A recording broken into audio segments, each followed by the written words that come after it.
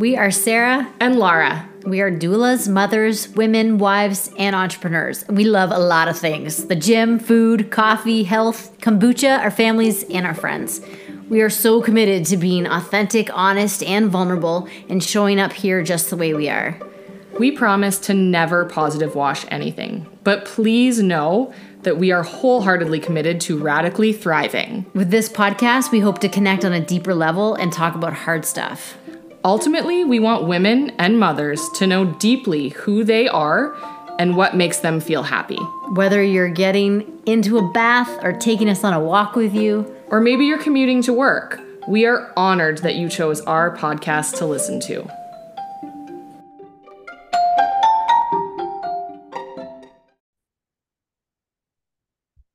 Hi, Sarah. Hi, Laura. Who do we have with us today? We are doing a podcast today with Carolina. She's an alcohol-free life coach. We've been wanting to talk about alcohol for a while now. Considering we were just in Mexico and there was tequila there. There was a few.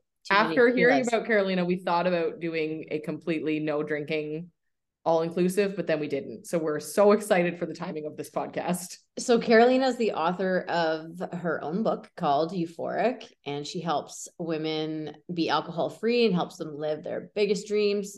So when she reached out to us to do a podcast, we were like, yes, absolutely. We have so many questions. She is a business coach for alcohol-free coaches and does retreats and certifications. You can check her out on Instagram, euphoric.af.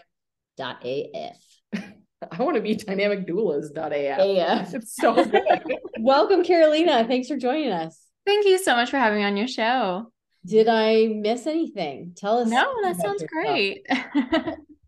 Well, I help really intuitive women, who are starting to feel like alcohol might not be aligned with their other values like health or mindfulness in their lives, really reevaluate that relationship so that they have all of the energy and the potential to really focus on things that matter so much more to them.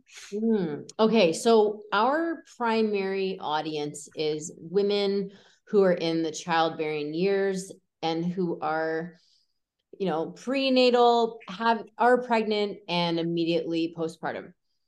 Tell us some thoughts, like off the top of your head, or maybe it's in your book, about women dealing with stress. And, it's very classic in our industry to hear about like coffee in the morning and wind down in the evening. There's a lot of that.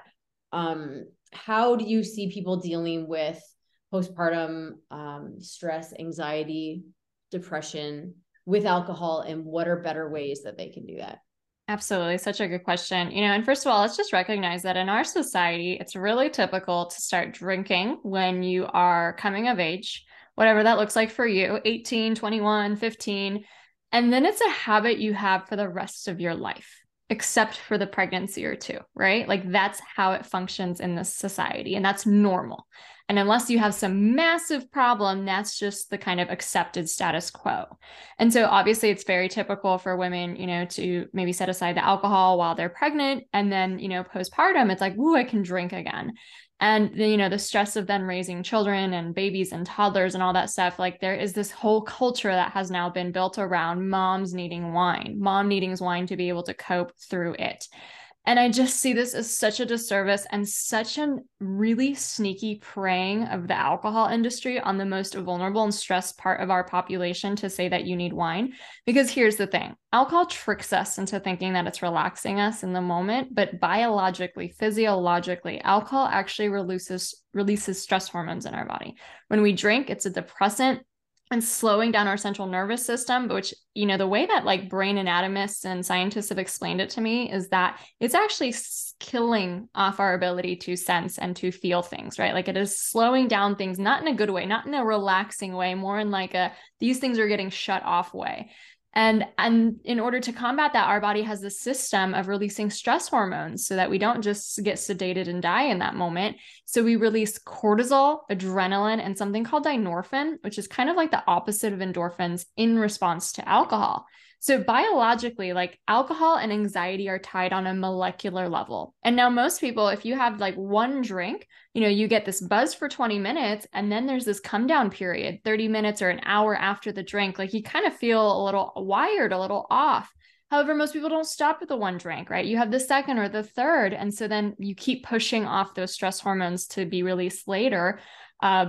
that happens in the middle of the night. So it's so typical to drink and then have your wake up call 2, 3 a.m. It's like you just got a shot of adrenaline and you're just stressed about everything at that moment.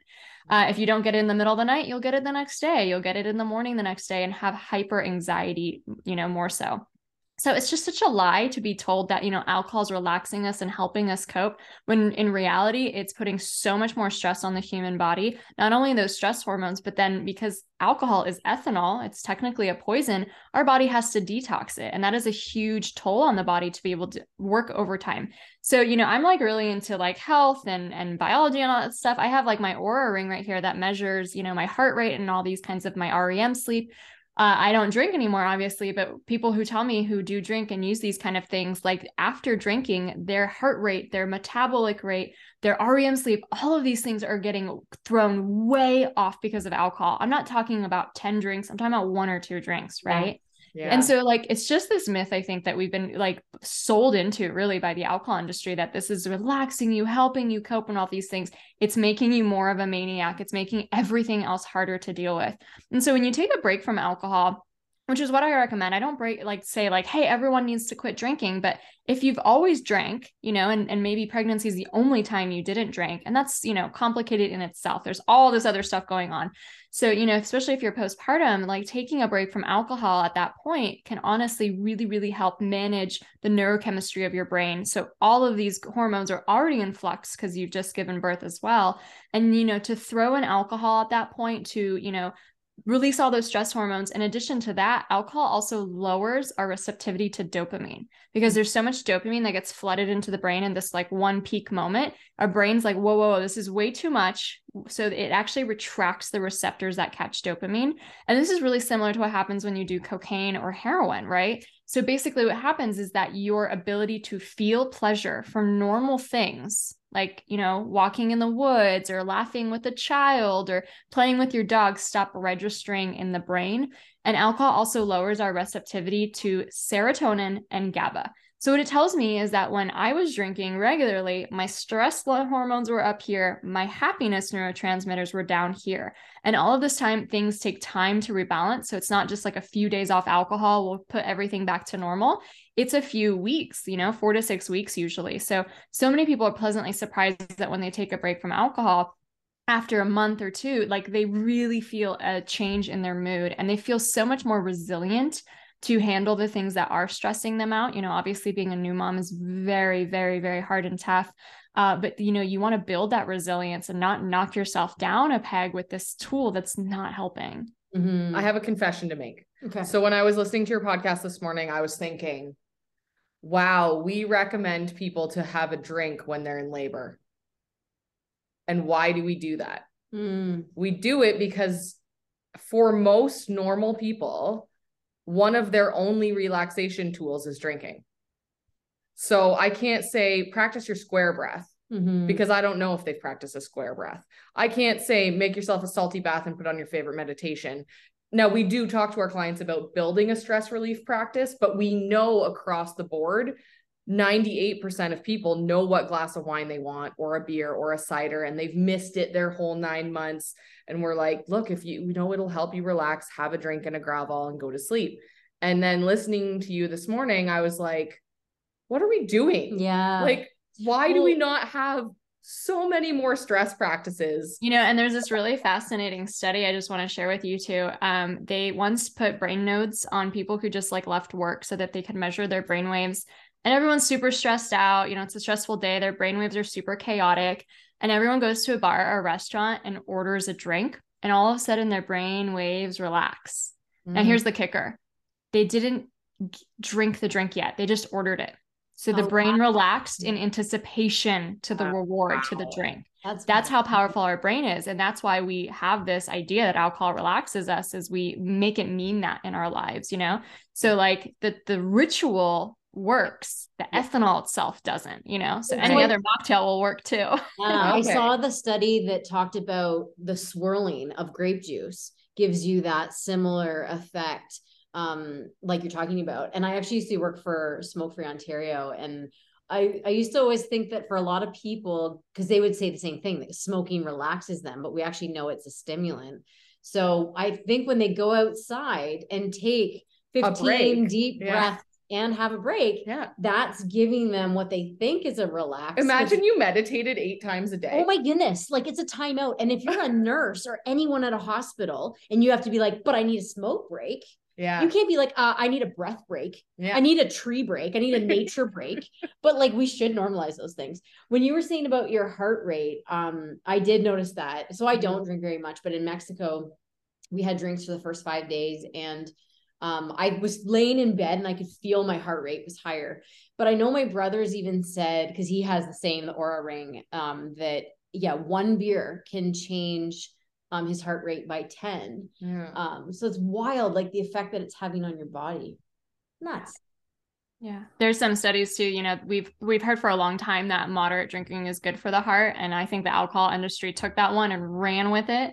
And now there's so much more conclusive evidence that when you take all those studies together, there was really flaws in how they built the studies to begin with in the first place. And they're saying there is no safe amount of alcohol and that it only increases our risk for cardiovascular disease, increases our blood pressure. It actually, I don't know that it increases cholesterol, but I do know when you take a break from alcohol and it decreases inflammation and people's cholesterol does go down.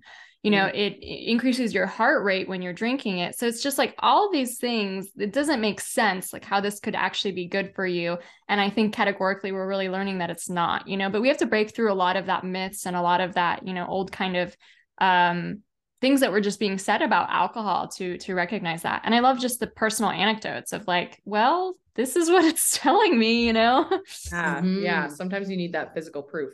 I did 3 months sober last year. Amazing. And it was awesome. I loved it. Now our job makes it really easy for me to justify it because we're on call for births.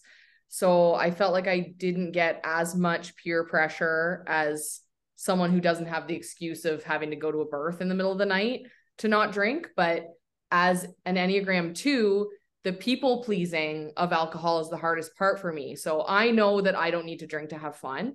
But when I turn down alcohol, then I worry that everybody else around me is either judging themselves because they're drinking and I'm not. And then I'm imagining all these stories they're telling themselves about how they're failing because they're drinking, or that everybody else isn't going to have as much fun because though I can have fun when I'm sober, I'm sure when I drink, I do a lot of dumb things, which can equal in quote unquote more fun. Not more fun for me the next day. I'm terrible at being hungover and get major anxiety. But yeah, it's all wrapped up in like what my friends expect. Yeah. And that's a big one. And, for me, I'm not a 2 on the Enneagram myself, but I was very introverted. So I grew up really shy. And so to me, alcohol was like this magical elixir, for socializing, for becoming more confident, all these things. And, everyone's mind, unless you grew up under a rock, like alcohol and socializing are just so intertwined. You know what I mean? And I think there's so many things about it. So like in my case, I had to learn how to get more confident without alcohol and find that within instead of outsourcing it. But in that kind of like expectation case, where people expect you to drink or, they're going to feel weird if you don't or anything like that. There's statistics that show that upwards of 60% of most drinkers like overdrink, and around 55% of all drinkers wish that they drank less or not at all. So it's almost like we're all buying into this lie that we all love drinking. There's nothing wrong with it, when really deep down, most people are not too happy with the way it's playing out in their lives. So I always think to myself that like, instead of feeling like the odd one out, like I'm going to be the role model that day. I'm going to be an inspirer. And even if it's confronting for someone else, that's actually doing them a big favor to pull out those feelings of why they might feel confronted when someone's not drinking. They must have deep insecurities about their relationship with alcohol. Some people will also be naturally curious, and you might be like, they needed to see the example in front of them to get the confidence to do it too. So for example, if I was at a party 7 years ago and I saw someone having a blast without drinking, my brain would have been like, wait a minute, you're allowed to do that? Because like, I didn't even think it was allowed. Like I didn't even have permission to do it. So sometimes like we need to stand firm in our own kind of like boundaries, and it often gives people permission to do what they wish or don't yet have the bravery to do themselves. And obviously that's a big mindset shift, and if someone's really stuck on it, like really, they like don't accept you not drinking, or they don't want to hang out with you. I mean, all red flags are pointing to like their own kind of issues. Right. Yeah, definitely. So what brought you on this journey yourself? Yeah. So I started drinking when, I was in college, partied really hard back then. I had no healthy boundaries. I was just a wild cannon. But as I started to get older, especially in my mid to late 20s, I got really into health and mindfulness. And so what I did is I would have the healthiest weeks, Monday through Thursday, I was drinking my green juice, doing my meditation, going to yoga classes. And then every weekend I would overdrink. I would go out with my friends or to a sushi night or a game night or have some wine at home, whatever it was. And every Monday morning I woke up feeling like a shell of myself. It's like I made 2 steps forward in my progress and my health during the week and then 5 steps backward over the weekend. And I repeated this cycle for years, like more years than I'm like proud to admit, of just feeling this insanity of doing the same thing over and over again and having so much more cognitive dissonance and pain, how it's not aligned with my values of health and whatnot. But I didn't see a way out of it. I just figured adults have to drink. Like that's just the code of normalcy, right? Until I heard a dry January. I think that's what clicked in my brain. That was like, oh, I can just take a break from alcohol. I don't have to explain it to everybody. I don't have to tell everyone I have a problem. And that gave me the permission to like really try it on. And I fell in love. Like I fell in love with how peaceful the mornings felt. I fell in love with how deep my sleep was. I fell in love with how proud of myself I was feeling every day. I wasn't breaking any promises. I was following through on the things I said I'd do. I just felt so good. And then come February, I still don't believe I'm allowed to be this non-drinker. So I drink a few times socially. And the contrast is so incredible. Like just 2 drinks ruins my mood. I'm having this high euphoria, just connected to nature, really present with everything in January. And then just 2 drinks in, I'd get cranky, frustrated, just not comfortable with my surroundings. My sleep would suck. And I was like, oh my God, like drinking sucks. Like I finally really saw it so clearly. So I decided to take another break at that point. And I've been alcohol free for 5 years ever since. And so many amazing things happened in my life. Not only did I get more energy, my health improved, my mindset improved. I really redeveloped new positive beliefs about myself and self-love. But the number one thing I got from it is confidence, because what I did and just pushing myself to go, 2 weekends, 5 weekends, 100 days without alcohol, I was like, whoa, who is this woman? I don't recognize her. And that gave me this feeling like, if I could do this, what else could I do? And I started challenging myself to that. I launched a business I always, wanted to launch. I quit my day job. I wrote a book. I, started speaking on stages. Like my life is so different to what it used to be because I got out of my comfort zone once with alcohol that I've now decided like I can handle this. I can go after my dream life and get out of my comfort zone more often. So I'm just like really passionate about this topic, not because like I could care less what people drink at the end of the day. It's not really about alcohol. It's about letting go what no longer serves you so you can invite in what you really care about most in life. And I think we spend just so much time and mental energy being worried about a beverage at the end of these days. Imagine like using that passion and creativity to write a book or to launch something beautiful into the world or create something. I think we just have so much potential within all of us. And I just see so many women being caught into the, like you said, caffeine in the morning, wine at night. And it comes with so many mental gymnastics. Should I drink tonight? Should I not? Okay, but you have to go work out tomorrow. Blah, blah, blah. It is crazy talk in there. Mm-hmm. It really is. I'm wondering when you watch TV, because I used to be in this spot when I worked for for Smoke Free Ontario, you see so much product placement in every single show. Do you lose your mind watching TV? I mean, it's so insidious, but it also like really goes to show that like I used to think I was so different and alone, and there was just some reason why I couldn't drink or I couldn't handle this relationship with alcohol. And it's like, oh my God, we've been brainwashed since we were children. Like, even if you started drinking at 15 or 18 or whatever, you were seeing alcohol in adult society on TV, movies, with your parents, all this stuff since you could remember. Like this has been so, put into our lives. And, the way I like to say is like alcohol is nothing more than a fermented liquid in a glass. Like that's it. That's all it is. And we as a society have attached all this meaning to it. We as a society has said it's the symbol of celebration or the symbol of rebellion or the symbol of glamour and sophistication and popularity. Like that is not inherent within the beverage itself. That is all us, right? Mm-hmm. And so I think that just seeing all that product placement and seeing it everywhere just really goes to show how programmed and conditioned we are to accept this as normal and to accept this as a must in our lives without asking questions. And so I really find that, I say I work with the most intuitive women because it really takes an intuitive woman to say, wait a minute, is this serving me? Just because everyone else is doing it doesn't mean it's serving me. Do I enjoy it? Do I really like it? Should I experiment with a break from it to see how I feel? Like those are the people I love to talk to and work with, because it just shows that like have a greater awareness about, things in your life, and you're ready to kind of experiment and explore. And that's why I love to, recommend people take a break from alcohol, because if you hate it, then go back to drinking. Like nothing's been lost or anything like that. But if you don't ever try it, you won't ever really know what it feels like and what you're capable of. And most people I work with find that they really do find that inner confidence with themselves to go after what they've always wanted. And the things that were so stressful before, like they make shifts in their lives so they're not constantly stressed out. They form more boundaries. They ask for more help.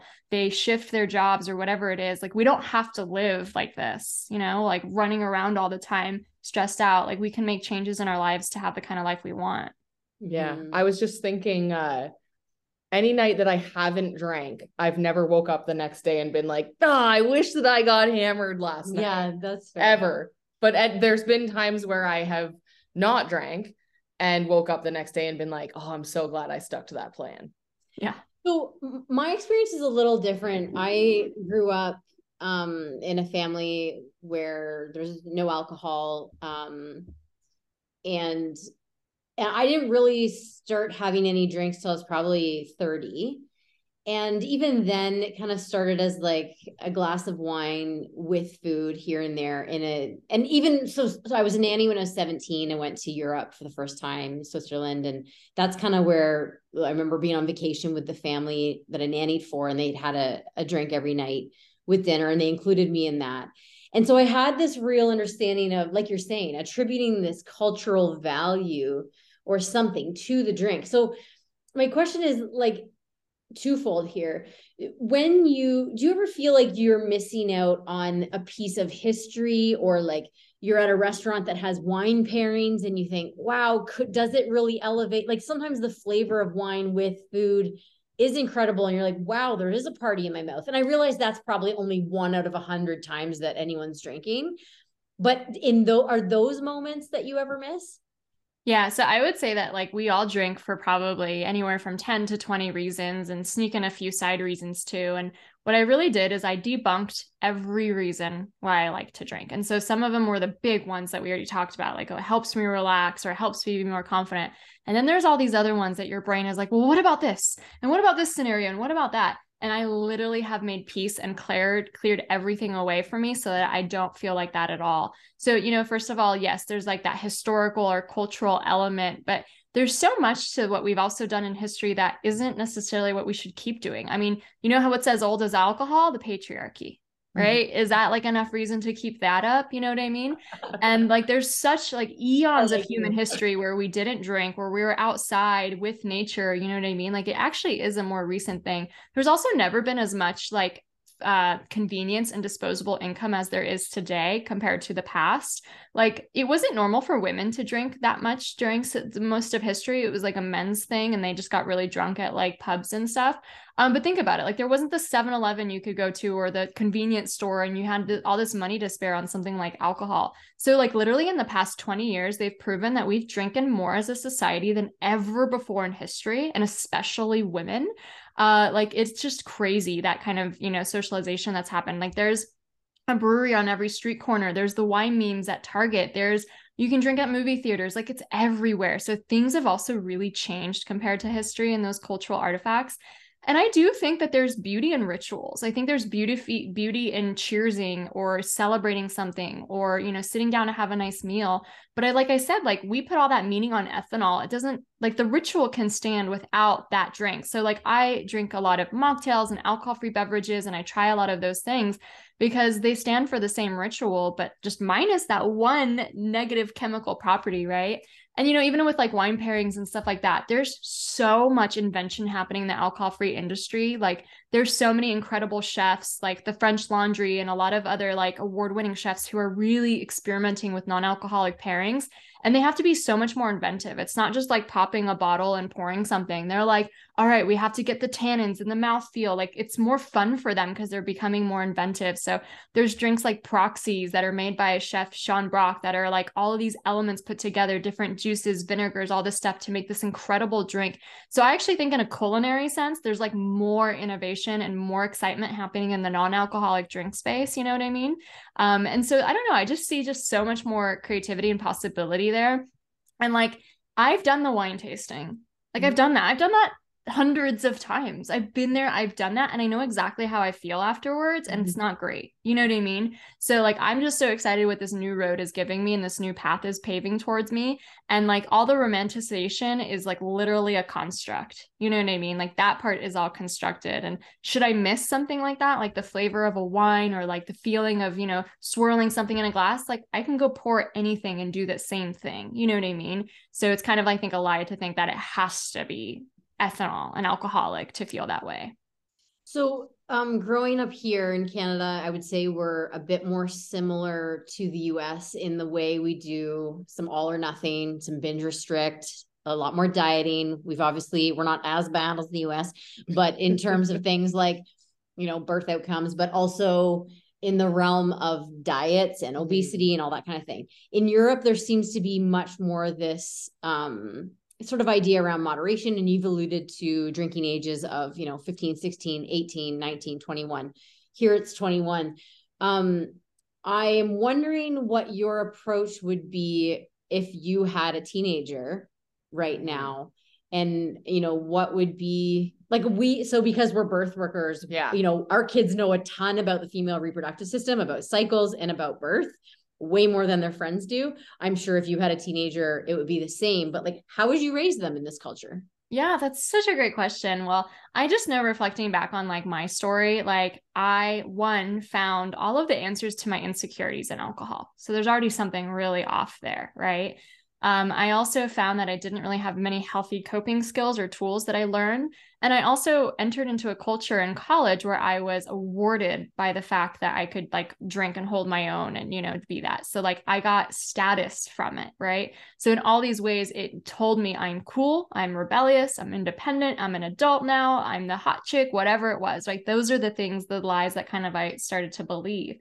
And so like to think, you know, and then when I started to really feel those negative effects around alcohol, then I thought like, well, I can't take a break. Everyone's going to think I have a problem. Right. So like, I would just never want my child to feel like that, like I did in that case. And I know that like, for example, Gen Z is drinking less than any other generation before it. It's not necessarily cool to go out and get drunk anymore. You know what I mean? So I think there's just so much changes in the awareness level that's happening. And I think that like alcohol really is going to go the way of cigarettes, you know, in the sense that like today, I used to smoke cigarettes in college, but today I live in California and I can't name one person I know who smokes cigarettes. So it's not like people stopped completely. There's still people who smoke. I know that, but it's a fringe activity now. It's not the mainstream activity anymore, at least not here. And so I think I really do see alcohol going that way, where it's like normal that in 10 years, 20 years, you can go to a bar, half the people are drinking and that's fine, but half the people aren't drinking and that's also okay too. There's no social pressure expectation. And one time I sat down with this 19-year-old kid and he is like obsessed with Tony Robbins and he wants to like have successful business. Like he's really into the success mindset. And he told me the one thing that holds me back is alcohol. It's going out with my mates on Friday nights and drinking with them. And he's like, but I don't see how I could ever like get out of that or stop. And I was just like crushed. I was like so sad. And I was like, you know what? We've built this culture for them. Like we're the ones who made it, you know, not just me, but like the whole, all generations preceding him told him that the only way to bond and have fun and be cool with your friends is to drink. Like, and we repeat that and show that to our kids all the time. So I just want my kids to grow up knowing there's this alternative, right? I want them also to not feel the social pressure expectation to drink and that they can stand within their own boundaries and do what they want to do. And, you know, I'm not going to say like they'll never drink necessarily, but what I really also want them to know, some of those negative effects of alcohol, not like the scary tactic ones, but just knowing that, hey, most people who are drinking aren't actually happy about it. Like what you see is not what you see, you know, like really deep down. And I think that can just like stop them from ever feeling lonely about like, oh, you know, I don't like how I feel hungover the next day, or this is, you know, feels weird or whatnot, because I knew I felt so lonely. All I saw was like the shiny images. And then like the next day I would drink the same amount as like a friend. Let's say we both had 3 beers in a sitting. I felt horrible the next day. And I was like, well, she must be fine because no one's talking about it. And so I really felt lonely and isolated and like something was actually inherently wrong with my body or my brain. So that would be my hope for children is one, like the social pressure and expectation goes down, that it's not a have to, that it's an option, right?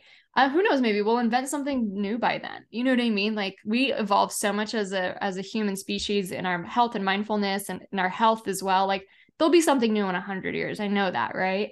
But also too, that they just really know that like there's more to the story. Most people are not happy with their drinking. And so to not use it as some kind of like standard or measure against themselves. And when they feel insecurities or off about it too, to know that they just have someone to talk to.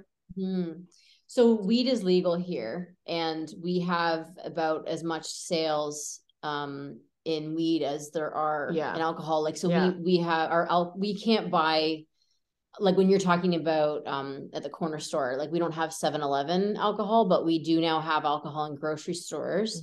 And then we have like the LCBO, which is kind of like a beer store, but there is now a place to buy cannabis on like every plaza. I live in a small town and we have 2 cannabis stores. So it feels like when you're talking about something new, that feels already like we have friends from the gym who given up alcohol, but have traded it for weed. So it's hard to know, like, so I would definitely define myself as sober curious, which also I hate because I feel like it's such a trendy term. But I don't know if like, does sober curious apply to just alcohol or everything? Like the way that you speak about being sober and being more present and connected and intuitive, it doesn't feel like any drugs are. If you like, do you include the odd mushroom in there? Is that? Yeah. So I think it's really personal to each person, and I'm obviously not the sober police. And I think there's a lot of damage that happened from really traditional paradigms saying like, you're not sober if you're taking anxiety meds, and you're not sober. Like, okay, BS. Like if your goal is to not drink alcohol, then that's your goal, like that's what we're talking about here.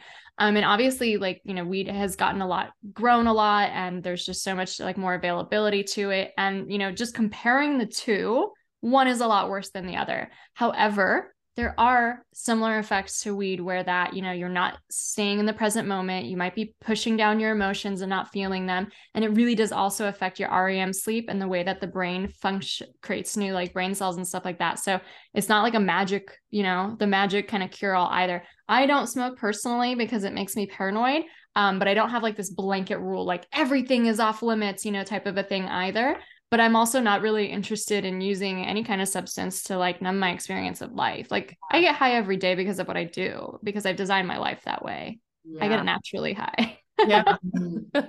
Yeah.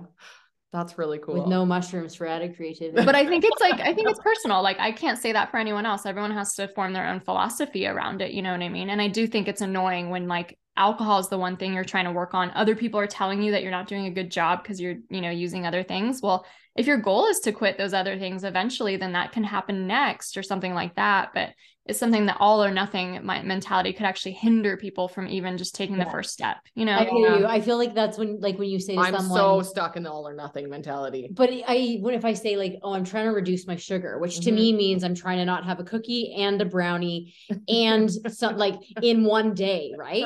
And then immediately people are like, well, what about fruit? And I'm like, take your fruit and shove it. I'm talking about extra hyper palatable foods like brownies and cookies that are taking up so much space in my diet. Yes, I'm going to eat fruit. Stop at me. Well, it's like people asking us if they can drink kombucha. Oh my goodness. And I'm like, well, yes, there's trace amounts of alcohol in it, but I don't think it's having the same negative effects. Is there ethanol? Do you drink kombucha? Yeah, I drink kombucha. Kombucha, ripe bananas, salad dressing, those all have the same amount of alcohol. Yeah. Oh, wow. And that's like the trace amounts. It's negligible, Mm-hmm. So what are you passionate about right now? Oh, absolutely. So, the thing that happened for me when I removed alcohol is I woke up to what I really wanted in my life, and I started having the audacity to go after it. So, 5 years later, I've written the book, I have a multi-6-figure business, I travel the world, I lead retreats. So I've already like accomplished a lot of the dreams that like 5 years ago I didn't even think were even feasible for me. But now, like looking next, I'm really passionate about helping other people help other people.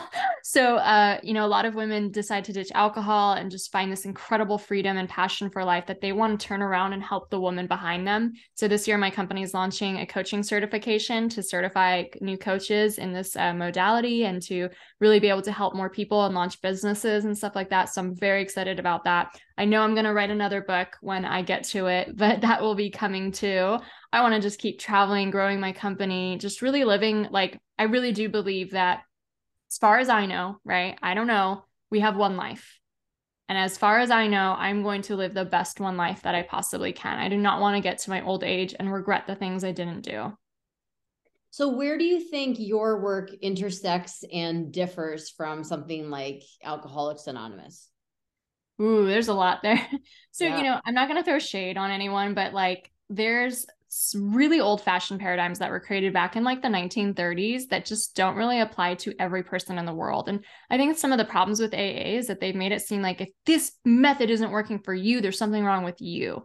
And there can often be in different groups a lot of shame, a lot of negativity, a lot of just like really strict rules, a lot of almost like gaslighting, like you don't know because you're stuck in this problem, you have to listen to us, right? So and that's obviously can be different for different groups. I'm not speaking to all of them. I'm sure there's great meetings out there, but just like that's why I've really heard from a lot of people. And AA has really been kind of posited as the only way. Even doctors will recommend AA without ever knowing anything about it or its efficacy rate. And its efficacy rate is kind of low. It's 10%, right? It's not that great. So I really believe in empowerment. I believe that if you determine that alcohol is holding you back from your dream life and you're going to experiment to see how you feel without it, it's not a question of I can't drink. It's like, I'm going to get to a point where I don't want to drink. I have so much more exciting things to do with my life. So, when I help my clients, change their relationship with alcohol, we look really deep into the subconscious reasons why they started drinking. And I think AA also misses the cultural effect. Like they really assume that, oh, you happen to have a problem with alcohol, but everyone else is doing just fine. And somehow you are the defect. Or it's like, wait a minute. Like what's going on with the rest of society is not normal. It's all probably very problematic when we all have emotional dependence on alcohol for all these different reasons. And we've been sold that and brainwashed into that by a mega industry ever since we were teenagers. So I really do look at a lot of the subconscious reasons why we like to drink and then help clients completely debunk and eradicate those so that they're left with no desire. And then that's not it. Like if I just did that, I honestly would be bored because I don't want to talk about alcohol all the time. What I really care about is helping people achieve their dream lives, and it's from that position that we've removed what no longer serves you. Now let's go and chase what you really, really want most. And a lot of women I find don't know what that is or have never had the bravery to admit it to themselves or like go after it. There's a lot of fear there. So there's all this personal development, I think, that happens not only when you ditch alcohol, but really start claiming the life you really want.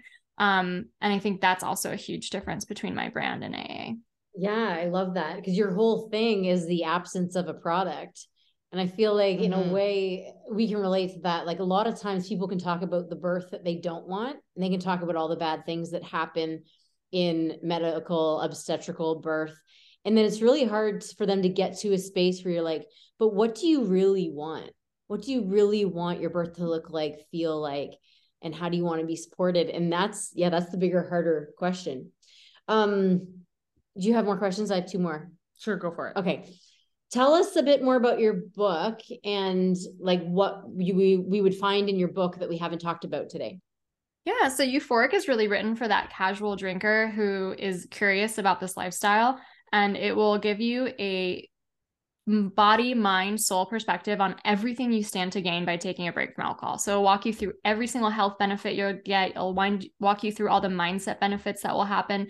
And then the soulful benefits that we don't even correlate with drinking, like more presence, more connection, more gratitude, more wonder and appreciation in your life. So by the time you're done reading those sections, you get so excited to want to try this break from alcohol and really, nix alcohol that you are so ready to go. And then it comes with an 8-week plan to do so. So an 8-week break from alcohol. And each week will help you not only debunk like the myths of alcohol in your life, but also kind of start introspecting. What do I really want? How do I socialize? What are my emotions trying to tell me? How do I embody more self-love?